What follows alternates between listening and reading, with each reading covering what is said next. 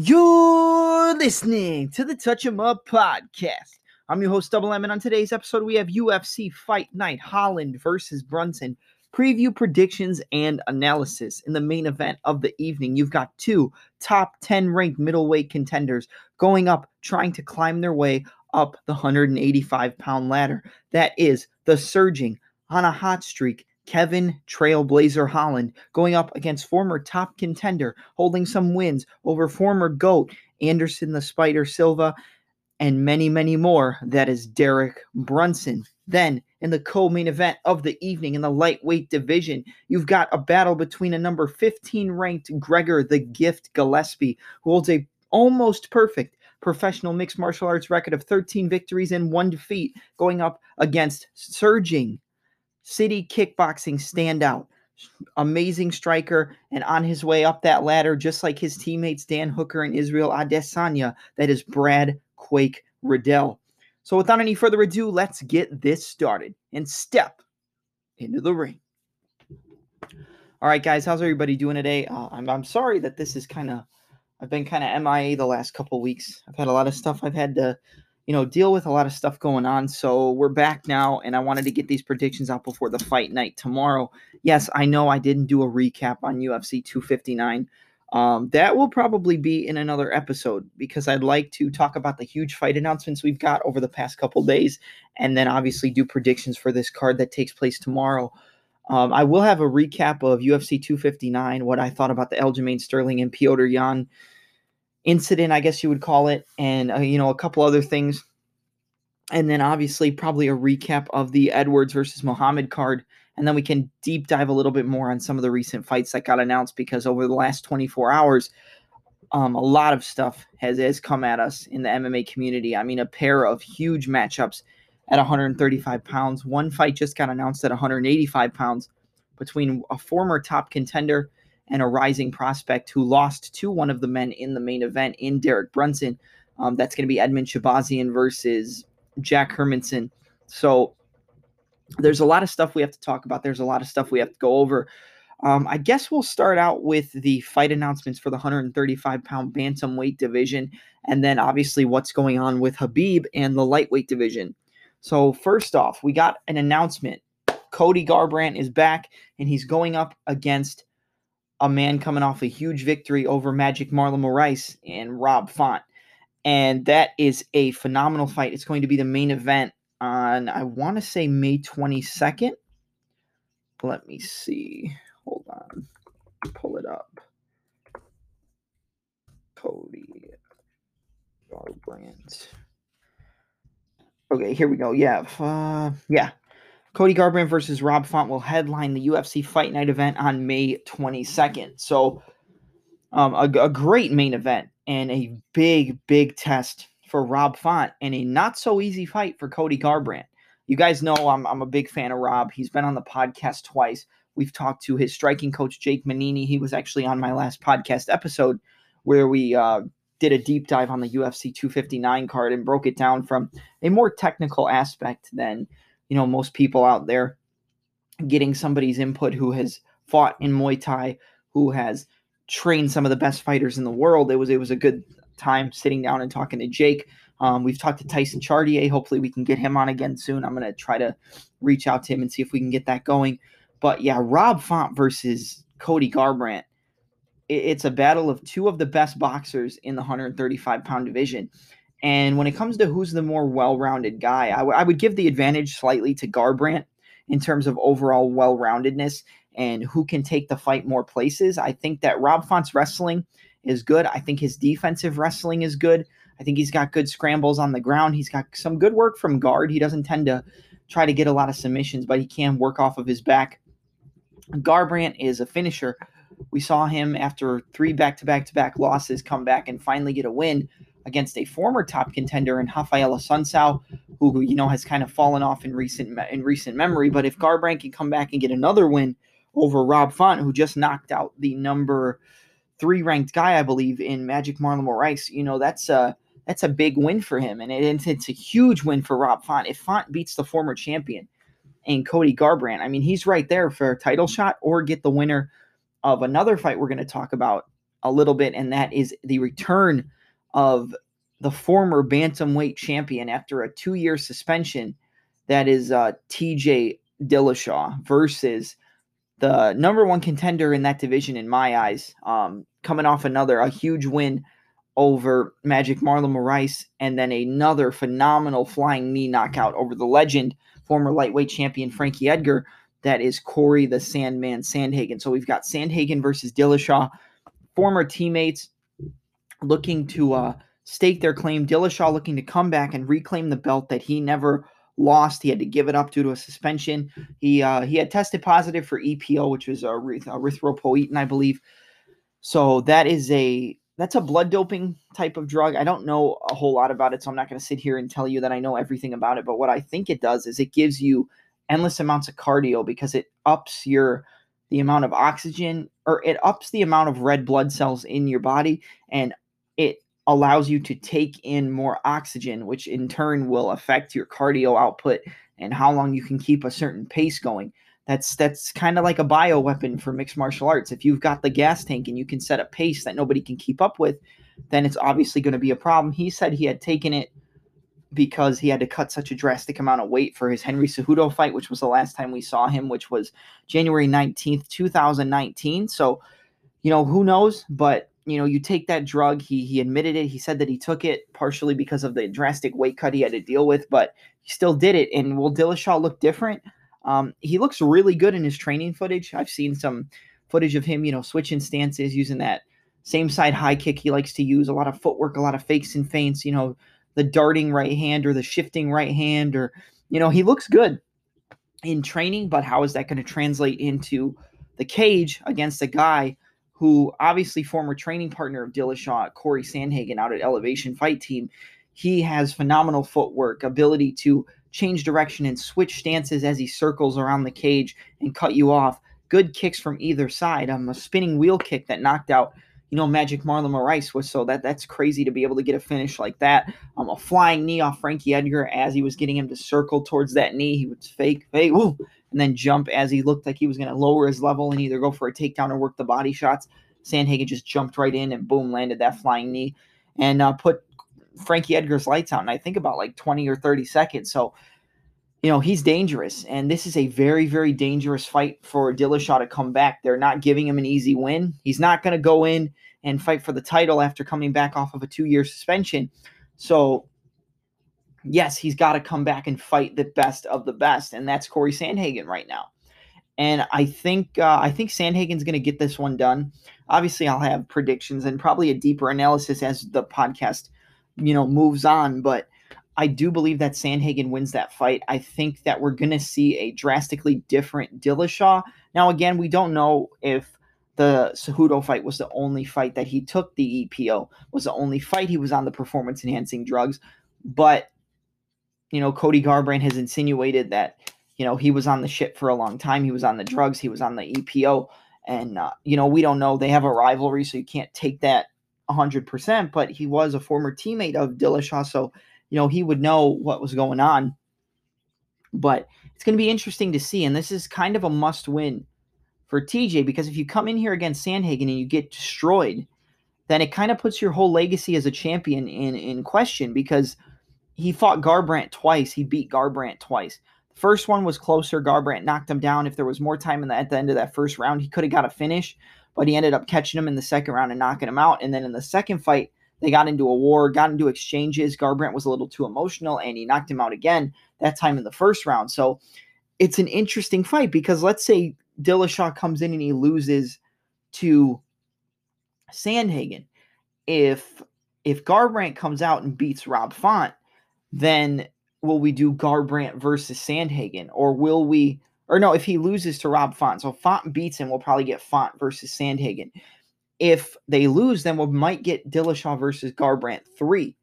And if they fight again and Garbrandt knocks out Dillashaw, which we know he's got the ability to do, then, that does kind of throw Dillashaw's entire legacy and his entire MMA career into question, because how long was he on the EPO? How long did he take supplements and performance enhancers to impact his performance in professional mixed martial arts? And That's something we don't know. This fight's going to answer a lot of questions. Maybe Dillashaw comes out here and puts Sandhagen away and makes it look easy.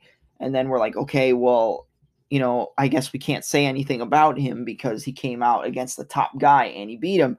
So that's a phenomenal fight, and it's going to be a great matchup, and I can't wait for it. I have advocated for that fight to happen multiple times on this podcast. I have said we need Dillashaw versus Sandhagen. It has to happen. It has to happen. And I think it does, and it's obviously going to happen on May 22nd. So, I'm sorry. It's May 15th, I believe. So I think the 15th is Dillashaw versus Sandhagen, and then the 22nd, the main event, is Garbrandt versus Rob Font. So it's back-to-back bantamweight main events. They're kind of figuring out that division. Obviously, after the disqualification with, Aljamain Sterling and Petr Yan, Aljamain's the champion, but is he really the champion? Yes, technically, because, Petr Yan made the mistake and cost himself the title, so you make a mistake, you got to pay for it. But I have a feeling we're going to run that back. You got to run back Aljamain versus Petr Yan. I think Yan definitely beats Aljamain in a rematch. I know I heard some people say they thought Aljamain was winning the fight on points. They thought he was winning the rounds. I don't know what fight you were watching. He did probably win the first round, but even the round that looked like he was winning, he got dropped. Aljamain kind of had that side stance, shoulder roll kind of defense like a Floyd Mayweather, and he got caught with a right hand, boom, dropped. And, he got dropped by Yan. He only got 1 out of 18 takedowns. Yan went 7 for 7 against a guy who was probably the best wrestler at 135 pounds. So I don't really see any way that people could honestly say that Aljamain won that fight. And I don't really see a way for Aljamain to win that fight in a rematch, because if your main weapon, which is your pace, your pressure, and your takedowns, only got to Yan for a certain amount of time, and eventually he picked up on it and started, taking you apart, then it's kind of an issue. Aljamain was falling off. He was getting tired, and I believe if it went to that 5th round, we would have gotten a TKO and Yan would still be the champion and we would be moving on from here. But since we can't do that, I know Aljamain's saying, I want to fight Cejudo. No, fuck that. No Cejudo. None of that. You need to rematch Petr Yan, and that's how it has to be. I mean, Yan has looked phenomenal in his UFC career. He had a great fight against Aldo and finished him late in the rounds, and that's what I thought was going to happen. If you go back and listen to my preview show on 259, I thought that Yan was going to have trouble in the first couple of rounds. I thought he was going to have trouble, he was going to sit there, cover up, and let Aljamain kind of overexert himself and then pick it up at the end of the rounds, and as the fight kept on going. And that's what happened. He waited a little bit, waited until he got the time, and then he would, boom, counter 1-2, 3-2, land the takedowns, a lot of trips. There was a point where he went for a low kick, and then he combined it with an outside trip or an inside reap takedown. Phenomenal stuff from Yan there. And just the takedowns and the ability to just throw Aljamain around like a rag doll. And his takedown defense was phenomenal. I mean, balancing on one leg, getting the underhooks, turning the corner, getting a sprawl, and then getting back up to the feet. The position where the DQ happened was a position where Yan had already been in that fight before. So it's kind of weird that he chose to throw the knee, but he did look to his corner and say, like, can I throw the knee? One cornerman said, just punch him back up. And the other one said knee. So he got two different, explanations. He went with the wrong one. It cost him his title. They'll rematch, and we'll obviously see what happens with the rematch. I think Yan walks through Aljamain in the rematch. I think it's close in the first couple rounds, like the first fight, but I mean, I think it's clear that Yan is the best 135-pounder on the planet right now. There were a lot of people doubting him going into that Aljamain Sterling fight. I was not one of them. The doubters were right, technically, because Aljamain did get the belt, but they still were wrong in a sense because of how good Yan was looking and how much he was taking over that fight, and his takedown defense and his combinations and the ability to knock down Aljamain Sterling, land some good combinations, push him back, inside trips, takedowns, throws, suplexes. Everything was working in Yan's favor.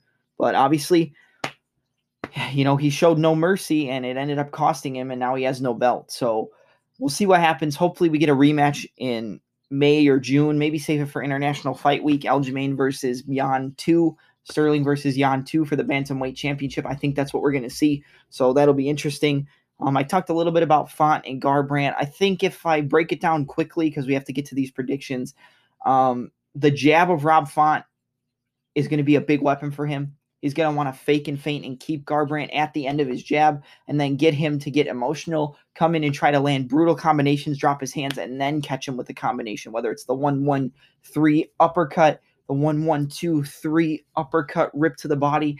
I mean, there's a lot of different combinations, but the best weapon that Rob Font uses is his jab. And I think if Garbrandt can't get past that, then it's going to be a problem for him, and Rob Font can definitely knock out Garbrandt. We've seen Garbrandt get knocked out before. If you look at the fight for Garbrandt, he's got to fight like he did against Assunção. He's got to constantly be moving, faking and feinting. Boom, pop the jab, blah, blah, blah, throw a combination and move. Use his kicking game. He's got good front kicks. He's got good round kicks.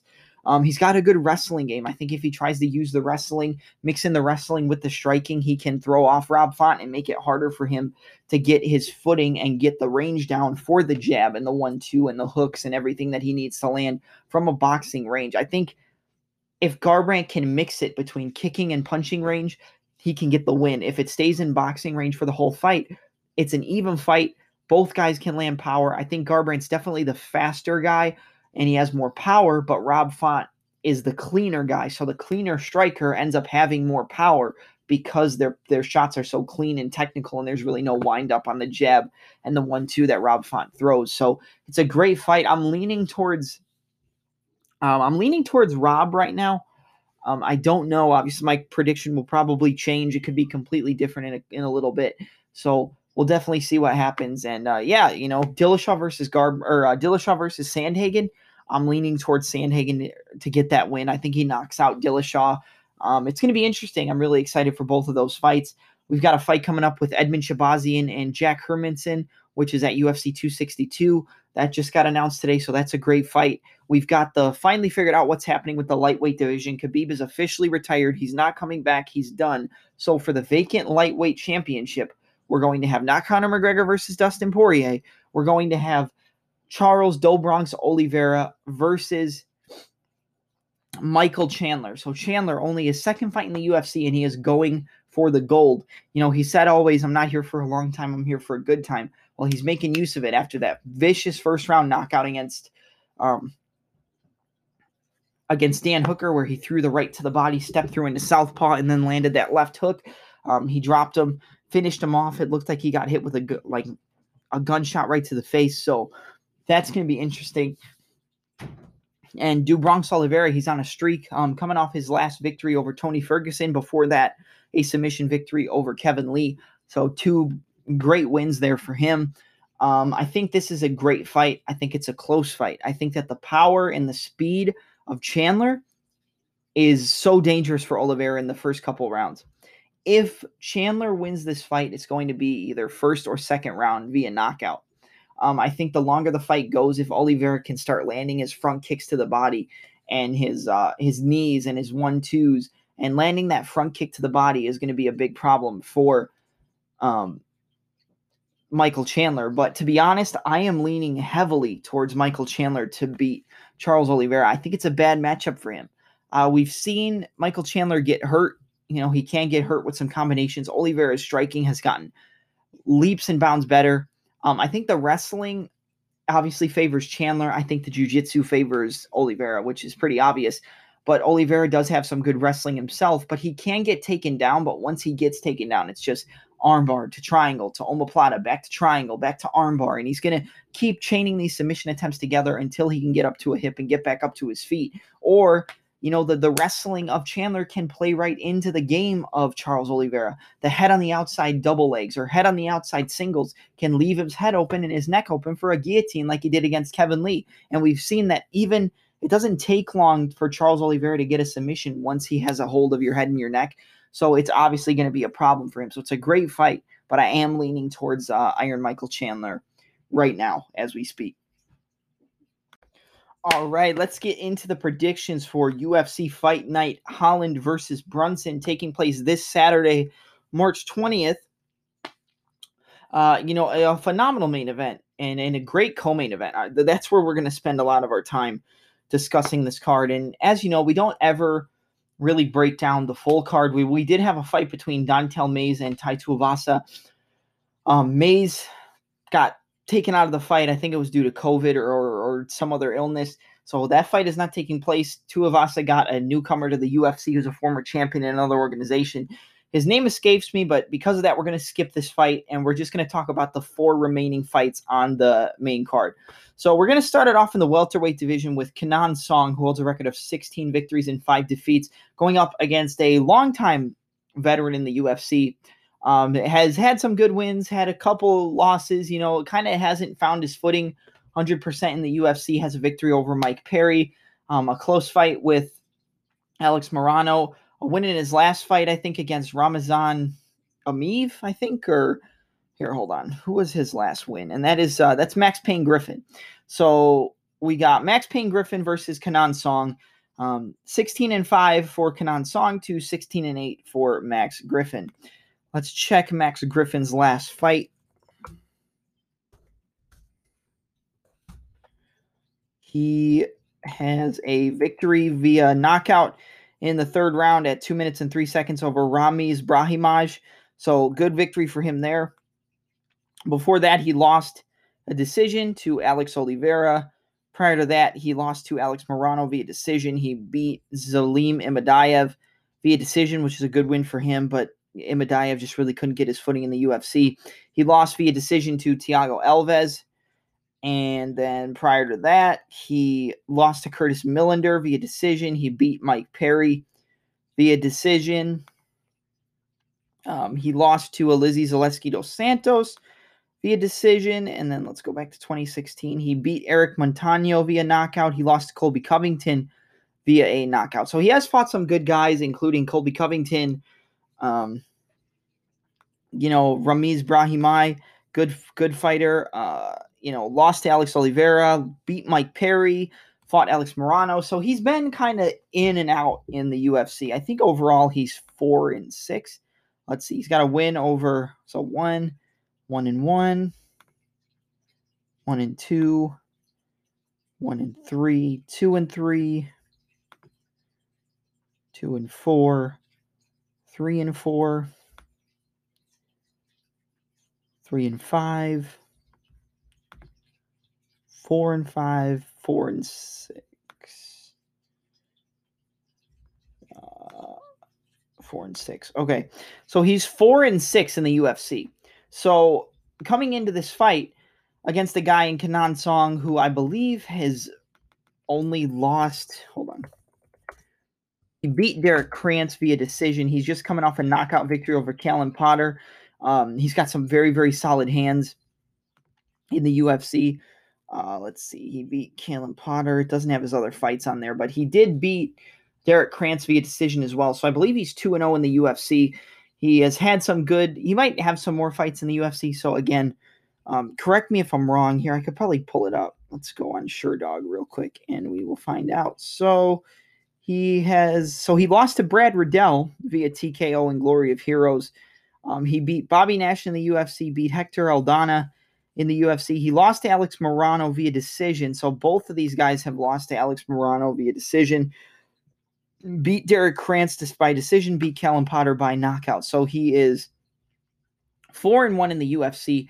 Max Griffin is 4-6. So it's a tough fight for both guys. When you look at the breakdown, Max Griffin, in his last fight against Ramiz Brahimaj, he was doing a lot. He was moving a lot, constantly cutting angles, moving left and right, kind of switching stances. He uses a lot of excess movement.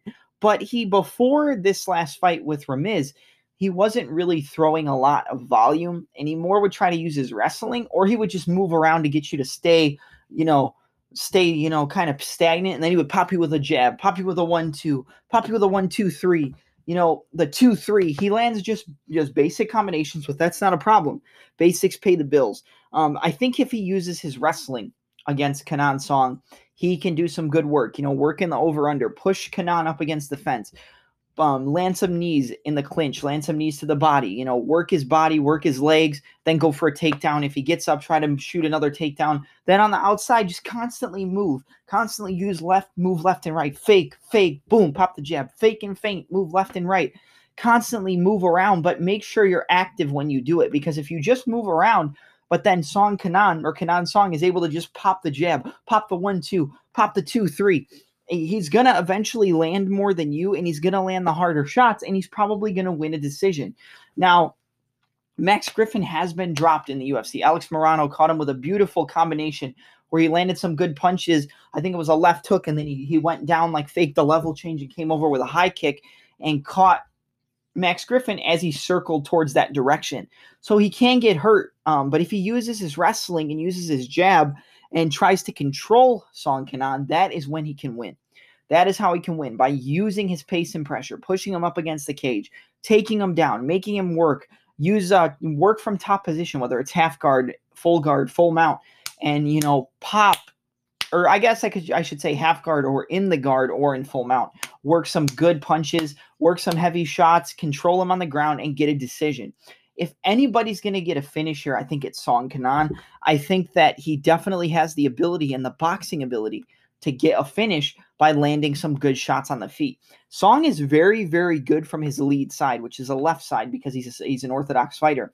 He likes to use a lot of jab, lead hook, fake the jab, lead hook. He'll hook and then he'll double jab, or he'll go 2-3. He's very good with the cross hook. So if he goes cross down the center and then lands the hook, he can definitely work that to his advantage. They're both in the same stance. So if they're both in the same stance, they both have the same weapons. They both have a jab. They both have a right hand. They both have a left hook. We've seen Max Griffin get countered over his jab. We've seen him get countered as he throws the right hand. He'll get countered with a left hook, or as he throws a punch, he'll get countered over the top with a straight right, and it has hurt him before.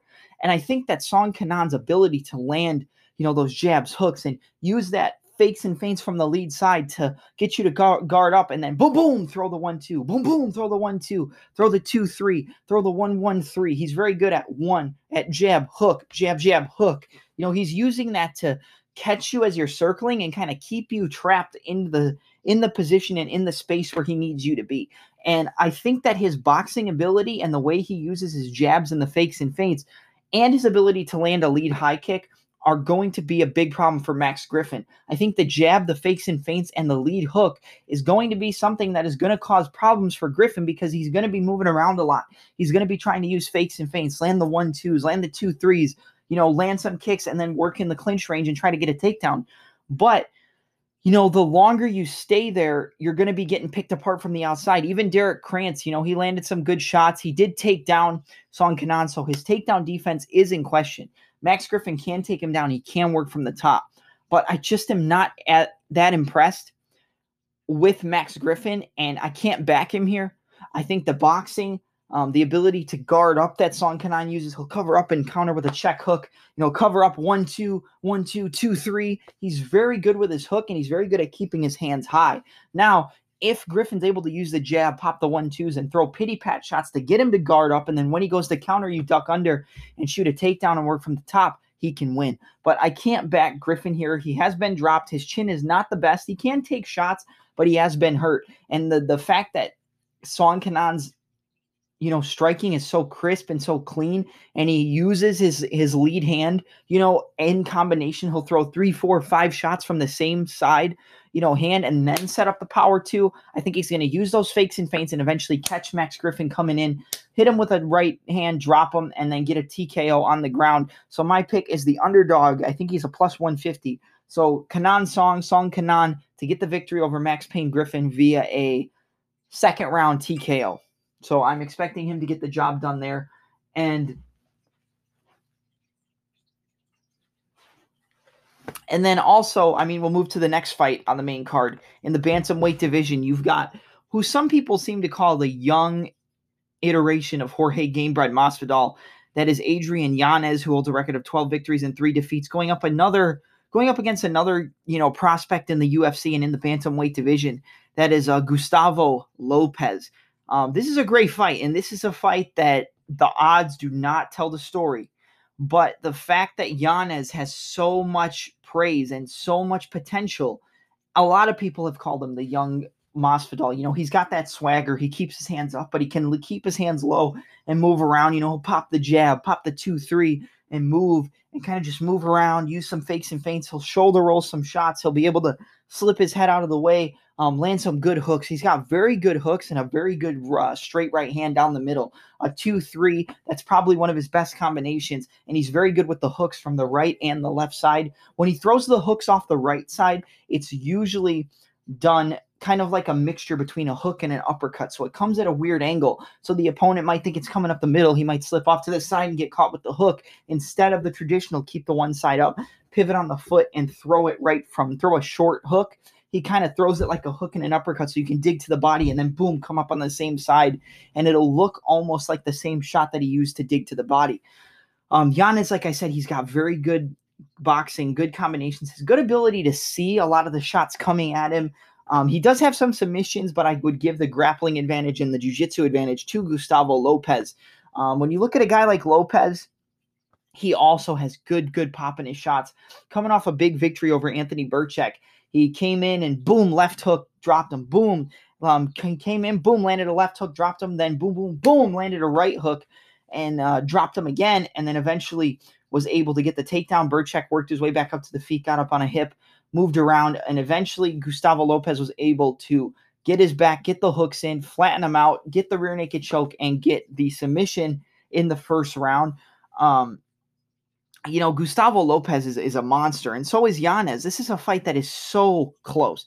This fight is so close on paper. It is so hard to pick a winner here.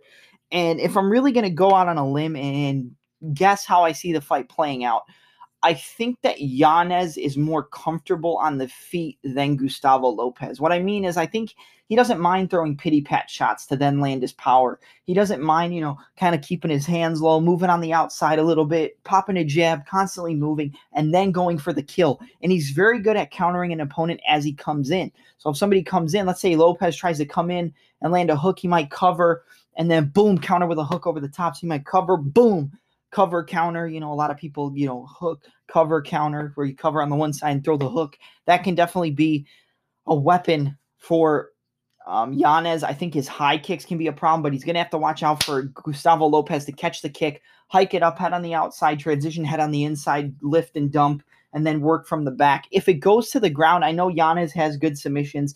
He does have some good submissions in his career. He has been submitted, I believe, or has he never been finished?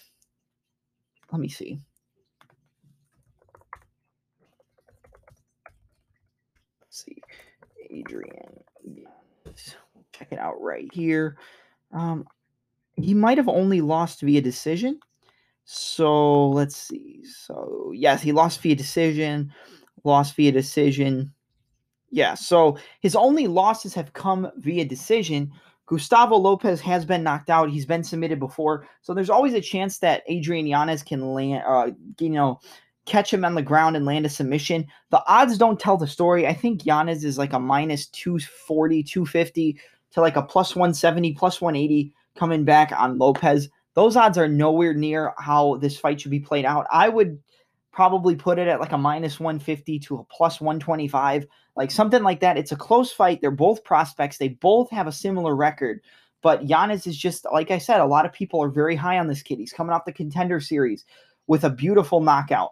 Landing the right hook, boom, checking the left hook, boom. He's very good with the 2-3, but he can also lean forward, kind of pick his shots, and then boom, land the 2 down the center. The fact he's so composed and he's so good moving laterally, kind of just letting the fight come to him and then landing the kill shots, that is going to be a problem. That's a huge problem for Gustavo Lopez, because we've seen in some of his fights, he has gotten pushed back a little bit and has gotten a little flustered. As he backs up and tries to circle, he'll get hit. So I think Yanez can try to time it, use some fakes and feints, maybe fake a shot with a takedown and come up with that right hook uppercut hybrid, throw the left hook, 2-3, land some good shots. I definitely think that can be a problem for Lopez. If it goes to the ground and Lopez is able to get the back, he can definitely submit Adrian Yanez. So it's a tough fight to call. But I'm going to go with Adrian Yanez here to get the win. I think he catches Lopez on the feet with that right hook as he steps in. I think Lopez is going to look to land a left hook. He's going to step in and get countered with that mixture between a hook and an uppercut from the right side, get dropped and get finished. So my pick is Adrian Yanez to defeat Gustavo Lopez Villa. I'm going to go with a third round TKO. I think he drops him as he comes in, lands a shot, and closes the show. Like I said, it's close. I would probably put it at a minus 150 to a plus 125 or minus 175 plus 125. It's not, the odds do not tell the story on how close this fight can be. Like I said, a lot of people think Yanez is the next iteration of Jorge Gamebred Masvidal. We're going to have to wait and see, but his overall performances and his swagger and his ability to move and see things coming at him in the cage and his comfortability does look like a young Gamebred, and that's why I'm back in the favor here. So Adrian Yanez to get the win via a third round TKO. All right. Now we move to my favorite fight on the card personally in the co-main event in the lightweight division. You've got the number 15 ranked Gregor the Gift Gillespie, who holds a record of 13 victories and 1 defeat, going up against Brad Quake Riddell, who holds a professional mixed martial arts record of 8 victories and 1 defeat. This fight is a fight where, do you pick with your head or do you pick with your heart? Because if I pick with my heart, I'm going to ride with Brad Riddell all day. I love his striking. I love his ability to land multiple shots off the same side hand and mix combinations up. Don't technically throw with a lot of power. Slip inside, and land the hook. Slip over the top, boom, land the right hand, left hook, jab, hook, body shot, hook up top, boom, boom, boom, boom. Just touching you, but just peppering you with shots. He's got good power, though. He can slip and counter with a right hand over the top, overhand right, left uppercut, left hook, left body shot, boom, boom, boom, low kick, front kick. He's got good striking. He's probably got some of the best striking or cleanest striking we've seen in the lightweight division. And that's saying a lot. Obviously, not the best striker, but I think he is up there in terms of some of the most clean and technical strikers in the sport of mixed martial arts. He has had some trouble with wrestlers, though. Although he's undefeated in the UFC, although, he has, I think he's 3-0 in the UFC. He's got a victory over Jamie Malarkey. No, he's 4-0. No, wait. Jamie Malarkey, decision. Magomed Mustafayev, decision. Douglas or Silva de Silva, Alex Silva, he's got a decision victory over him. This is his 4th fight in the UFC against the number 15 guy and a phenomenal wrestler. We've seen Riddell, his main avenue of defending takedowns is the whizzer. He'll whizzer with the overhook on the one side, sprawl out, get his hips down, and then use that whizzer to circle towards the whizzer and then push down on the head and get back up, or he'll use that whizzer to defend and then get back up to his feet, circle off the cage, and go back to the center.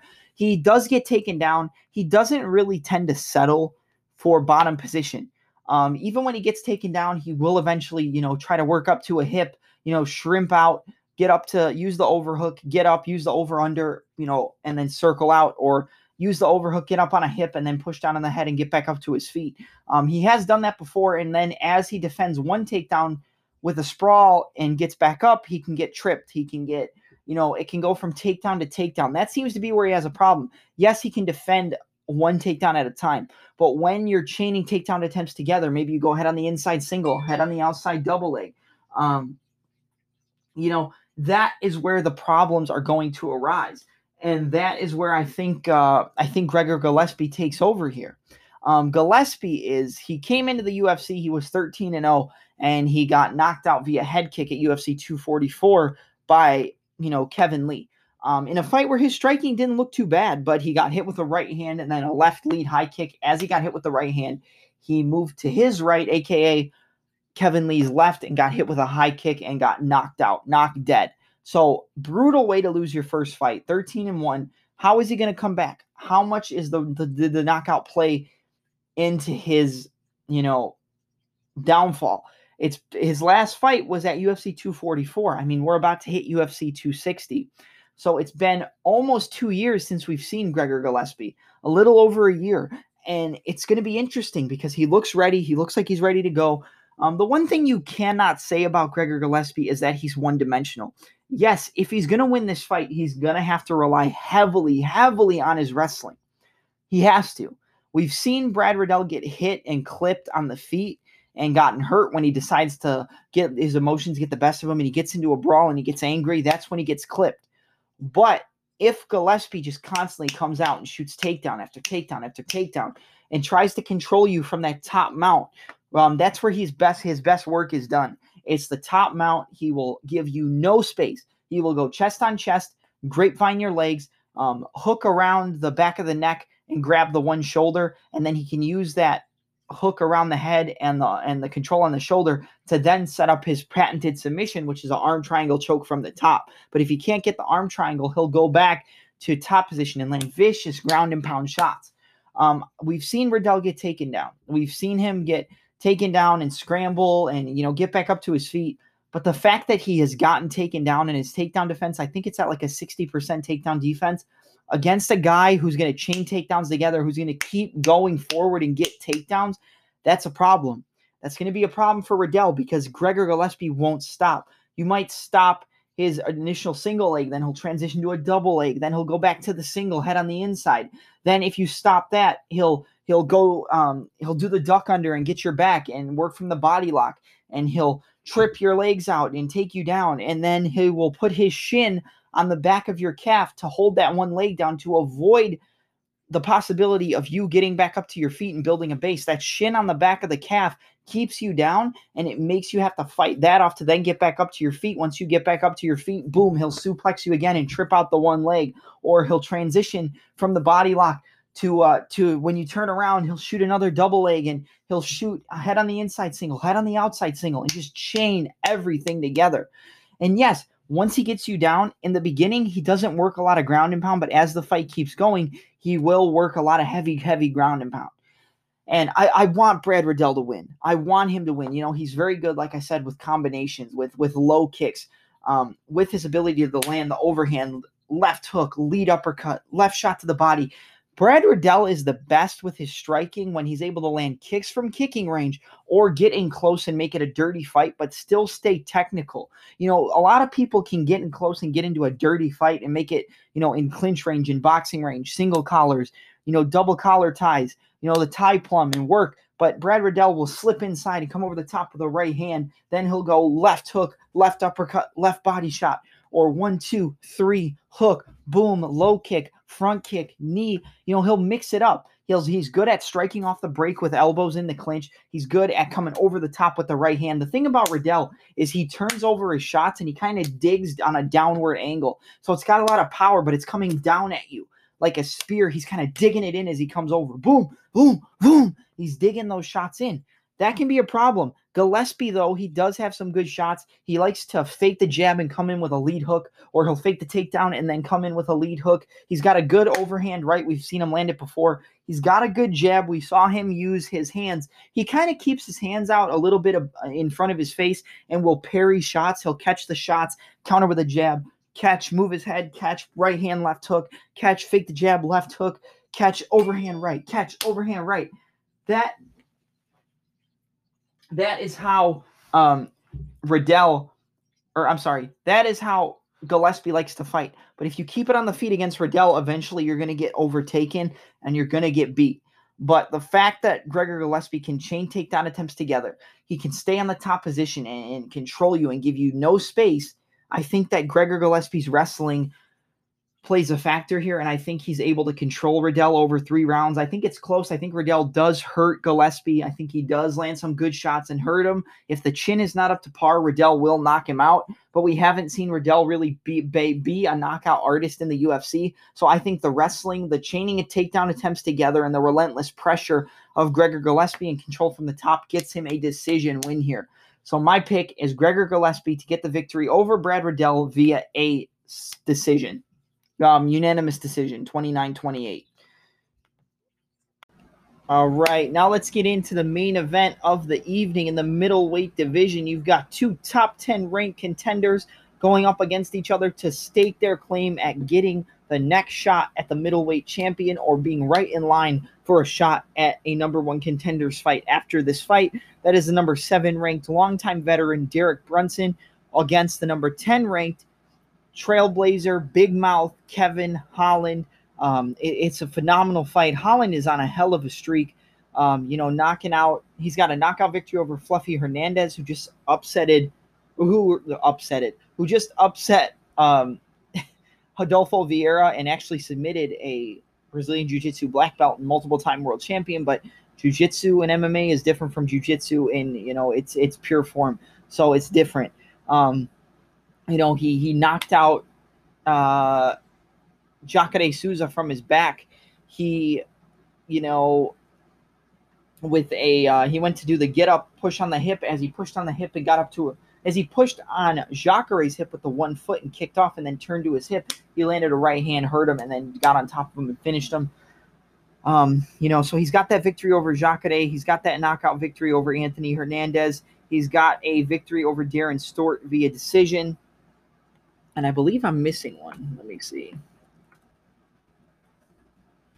Let's see. So knockout victory over Ronaldo Souza in the first round. Submission over Charlie Ontiveros in the first round. Decision win over Darren Stewart. Knockout over Joaquin Buckley in the third round. Landed the 1-2 as Buckley tried to slip. Boom, caught him and dropped him. He has a knockout victory over Anthony Hernandez. So Hernandez, Buckley, Stewart, and Jacare and Charlie Ontiveros. He is 5-0 in his 5-0 in 2020.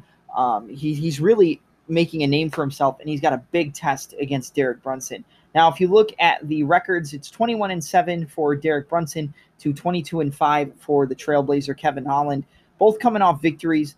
The height difference is a little bit, Kevin Holland has a 2-inch height advantage, 6'3" to 6'1". He's going to have to use that and use his range and use his kicking game the best he can, but make sure he sets up the kicks against Derek Brunson, because Derek Brunson's going to be probably looking to land that straight left hand and then jump in and try to get some takedowns and use his wrestling and control Kevin Holland up against the cage. If you look at the reach, it's a 77-inch reach for Derek Brunson to a 81-inch reach for Kevin Holland. So that is a 4-inch reach advantage for Holland. When you look at win percentages, 57% of wins for Derek Brunson coming by way of knockout to 52% of wins coming by way of knockout for Kevin Holland. So both of these guys are finishers. Submission 14% for Derek Brunson to 29% for Kevin Holland. Decision 29% Brunson, 19% Kevin Holland. Average fight time 6 minutes and 32 seconds for Brunson to 14 minutes and 42 seconds for Holland. So doubling up and then some on Brunson in terms of fight time is Kevin Holland. Knockdown averages per 15 minutes, 0.77 knockdown. So almost one knockdown per 15-minute fight for Brunson. He hits very hard. He's pretty quick, but he just has so much power in his shots. And then 0 for Kevin Holland. But he has knocked people down, but usually once he knocks you down, he gets a finish. When you look at the significant strikes, 3.21 landed per minute for Derek Brunson to 4.11 for Kevin Holland. So Holland is the more active fighter with significant strikes landed per minute. Significant strike accuracy is also on the side of Kevin Holland, 44% for Derek Brunson to a 63% for Kevin Holland. Strikes absorbed per minute, Brunson edges out Holland in terms of his defense with 3.24 absorbed for Derek Brunson to a 3.45 for Kevin the Trailblazer Holland. Defense is also on the side of the Trailblazer with 59% defense for Kevin Holland to a 53% defense for Derek Brunson. Looking at grappling, this is where I think that Brunson is going to have the best opportunity to win this fight. You've got 2.6 takedowns per 15 minutes for Brunson to a 2.04 for Holland. So they're pretty close, but, Brunson is going to be looking for more takedowns than Kevin Holland. Takedown accuracy, this is where a lot of people seem to forget. Brunson is a wrestler. He does shoot takedowns, but he's not very accurate, and the stats tell you this. 26% takedown accuracy for Holland, or for Derek Brunson, to a 66% accuracy rate for Kevin Holland. When you look at takedown defense, it is 100% defense for Derek Brunson. He has never been taken down in his mixed martial arts career and in the UFC, and it's a 50% takedown defense for Holland. So although he gets taken down, and that can play into the game of Brunson, and he has been taken down by Darren Stewart. He got taken down by Jacare Souza. He has been taken down in his career. He's got taken down by Thiago Santos, but he's so active off of his back, and he can damage you off of his back and look to set up arm bars triangles, omoplatas, and then get back up to his feet and try to knock you out from his back. He gets taken down, but he doesn't mind being on his back because he can finish you from there as well. That is a place Derek Brunson cannot finish you. He's not going to finish you from his back. He will work from the top and probably work most beneficially for him from the half guard and landing ground and pound and landing vicious shots like he did against Edmen Shahbazyan. When you look at submission averages, it's a 1.7 submission average for Kevin Holland per a 15-minute fight to a 0.46 for Brunson. So Holland's looking to throw up 2 submission attempts per 15 minutes. You know, he gets a lot of submissions, and that's going to be a big weapon for him against Brunson. Now, when you break down the fight, the thing that with Derek Brunson is, yes, he's got some good wins. He's got a knockout over Edmen Shahbazyan, who was formerly undefeated, and that was actually his last fight. He has he's got a knockout victory over Lyoto Machida.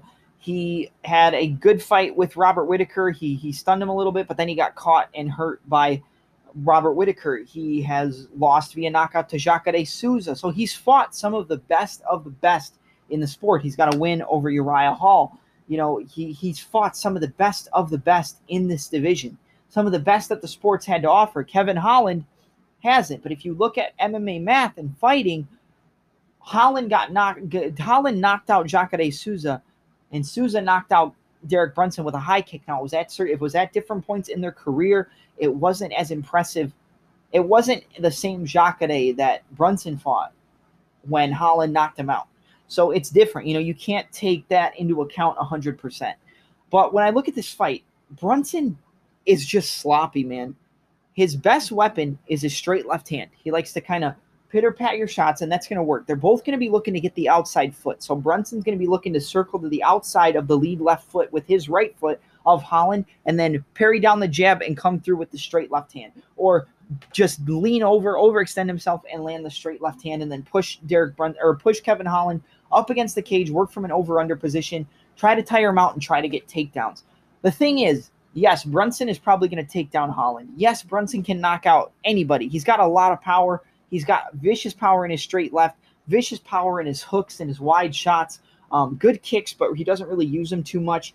The pressure and from the over-under position and the double unders up against the cage is where he's going to be looking to tire out Kevin Holland.